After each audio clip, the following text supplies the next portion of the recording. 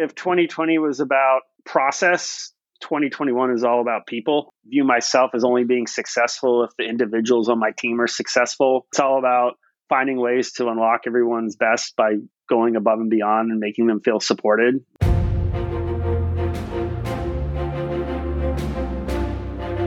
Welcome to Pre-Sales Heroes by Vivint. Today's topic is resolutions for pre-sales leaders in 2021.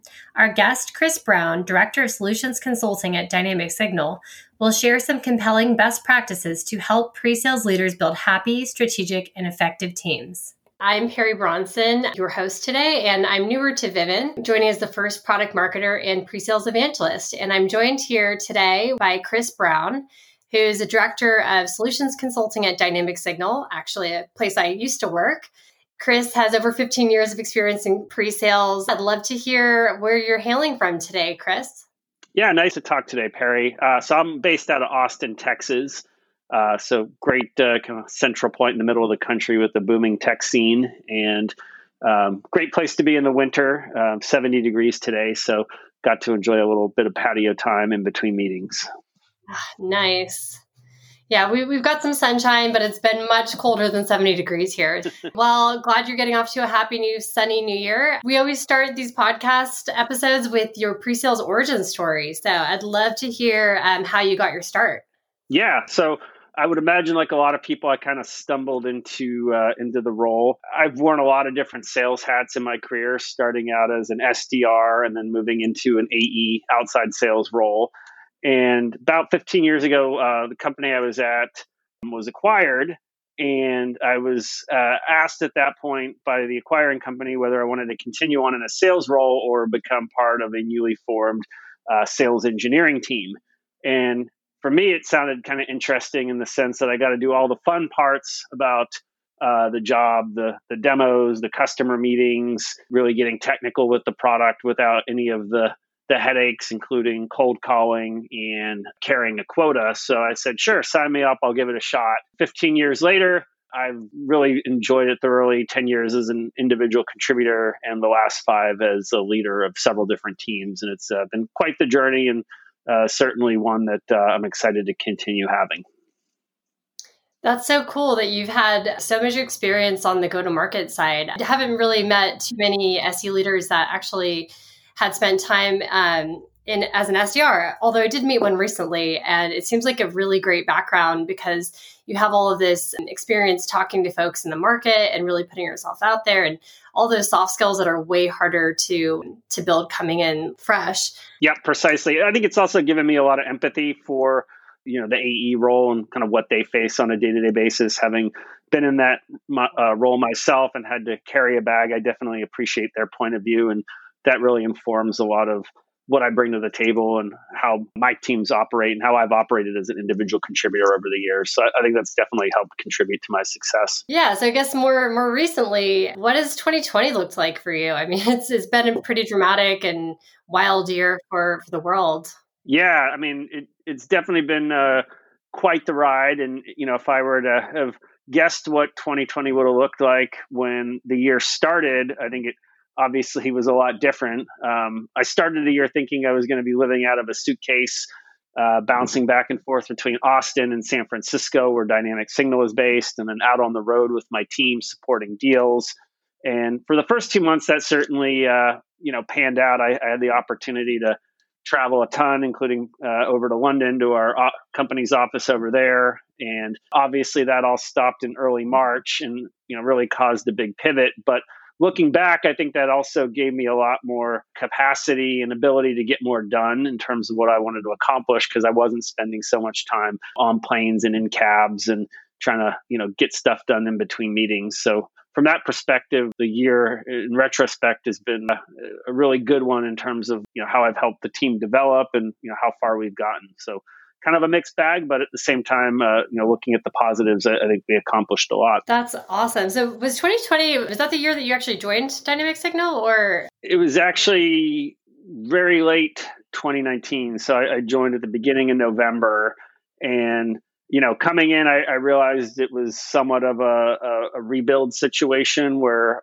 I was being asked to kind of rebuild the function and kind of take what had been being done and kind of build on top of that. So, really spent the first month or two spending a lot of time back at our headquarters, getting to know people from different teams, getting to kind of know all the individuals who were on the team prior to me joining and figuring out how they were operating, what they were doing, and really just being there as a value add resource, helping add value along the edges without trying to come in and make massive change right off the bat. Because I recognize as someone myself who's had, new bosses over time, no one wants to, there's always that sense of apprehension when you have a new manager, how much are they going to come in and change things? And so I wanted to be really sensitive to that early on and really just understand how things were operating and take the best of what we were doing and then build on top of that for the new year. And that was really kind of what kicked off 2020 for me. Well, it sounds like it paid off. You come highly, highly recommended. As I mentioned, I used to work at Dynamic Signal, still have some friends there, and they have nothing but just the best things to say about you as a pre-sales leader, as a strategic manager, as a friend. So kudos to you. And I'm just curious to hear what it's like actually joining a new organization as a new pre-sales manager. Obviously you've been there for your team and did a really great job of putting the boots on the ground. And what kind of expectations were you facing from a leadership perspective when you joined? Yeah, that's a great question. I think there were a couple different things. I think the first thing was to quickly rebuild the team. And I was fortunate to have had, several former SCs who I'd worked with in a previous role who were willing to take the journey with me. So I think that was kind of step number one that really, helped in bringing a kind of a fully formed team back into play.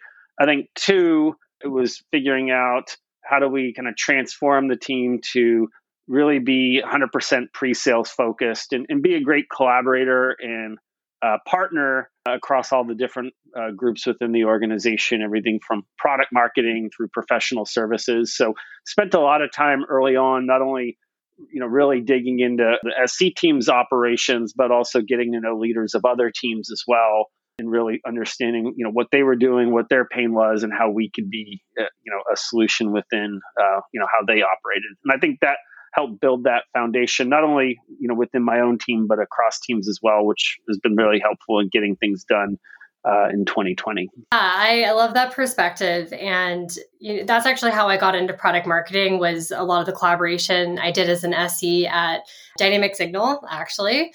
So I think it's really exemplary way to run the SE org is to be sort of in the eye of the storm, not just for individual deals, but also how the organization is running.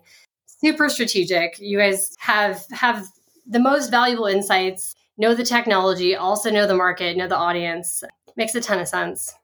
And I bet CS really appreciates that too, that you're not just kind of throwing things over the fence and saying, well, we got the tech when we closed the deal, like go have fun with it.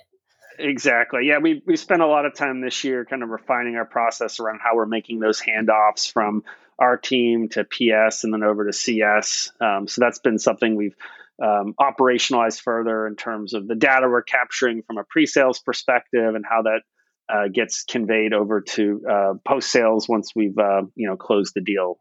So that's something, obviously an ongoing process, but I think one that we've made big strides on throughout the year. That's awesome.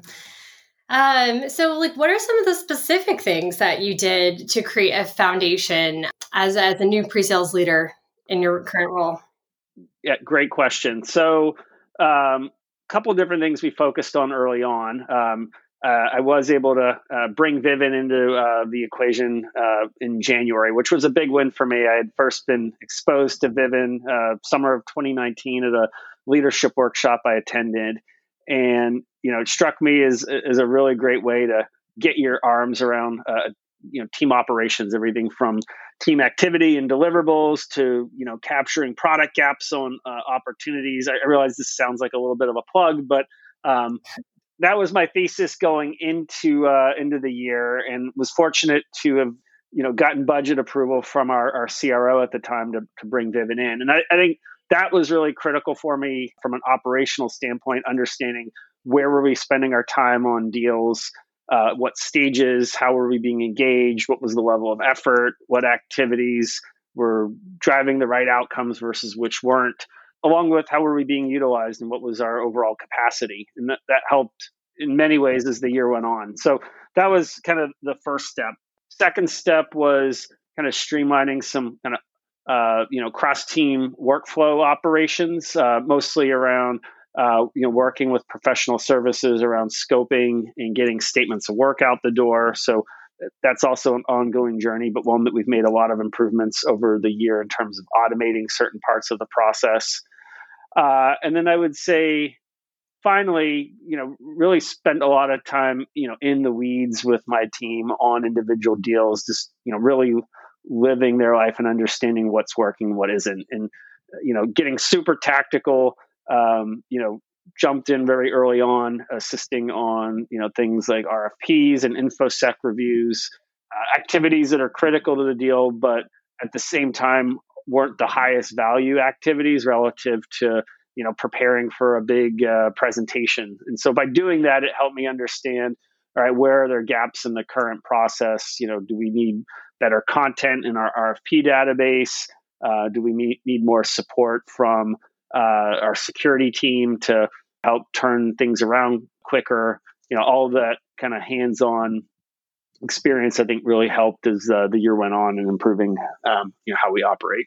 That's great advice for any new pre-sales leaders out there starting in new roles this year. I think those all sound like great steps to take. Obviously, awesome that you're getting your metrics through Vivint and improving some of the workflows that way. But I think just in general, having that attention to being data-driven and process-driven and trying to automate out the stuff that you don't need to be spending time on. Very, very, very, very relevant. And I think, you mentioned before, it's like building the foundation of your house. So it sounds like you've got a really strong earthquake-proof for San Francisco solid foundation. Yeah, I'm all about repeatability. I mean, I think one of the things my team hears often from me is, hey, that looks great. Let's create a template off of that so that we can drive repeatability around it, so that we're not reinventing the wheel every time and creating more efficiency in everything we do.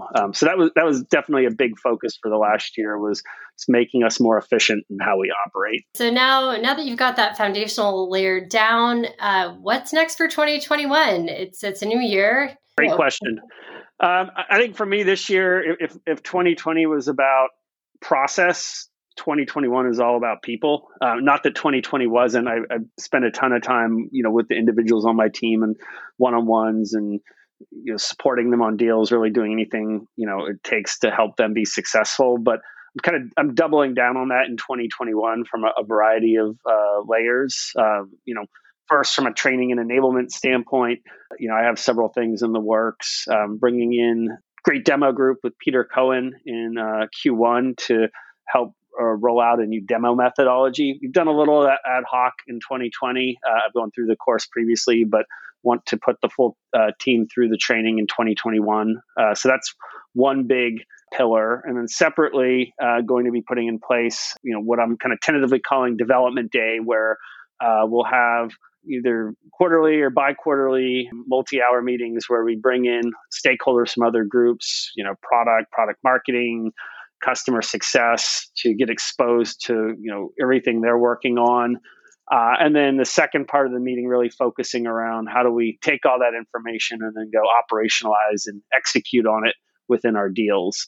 And then finally, we're in the process of evaluating and rolling out call intelligence software, which will give me kind of an additional layer of coaching at scale. So, can't be everywhere all the time. So rather than trying to just spot coach on the fly for meetings I attend, having the ability to take recorded calls and meetings and provide more scalable feedback and coaching to team members, along with creating a great, best practices library of everything from objection handling examples to how we competitively position.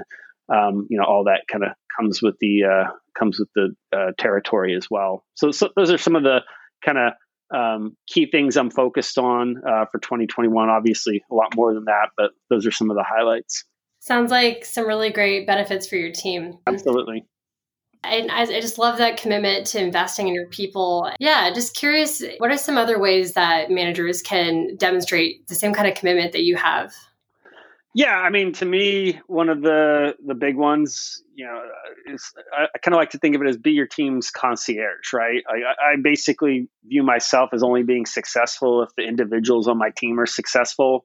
So, for me, it's all about finding ways to unlock everyone's best by going above and beyond and making them feel supported. Sometimes that might be spending, the one-on-one we have scheduled to, just talk about personal things. Other times it might be more philosophical, talking about 5 or 10 year career goals. Other times it might be super tactical and, talking about individual deals they're working on. But, really, the time I spend with individuals on the team, I always want it to be about them. And I think that, ultimately helps them feel not only supported but listened to, and creates an environment where everyone feels that they can be their best. The other thing I would say is I'm also a big fan of promoting from within. I would much rather, when given the choice, develop and promote people within my team to next levels of leadership.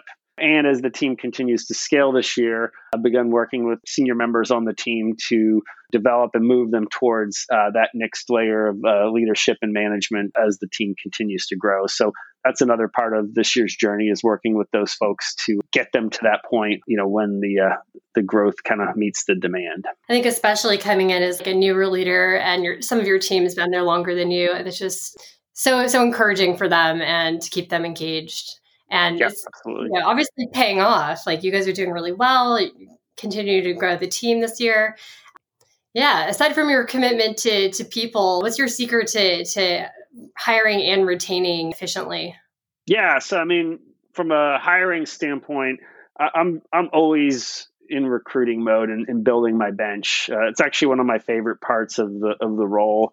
So whether it's networking through the pre-sales collective or getting connected to other pre-sales individuals that are part of my broader network, and even just having informational meetings, that's something I'm constantly doing.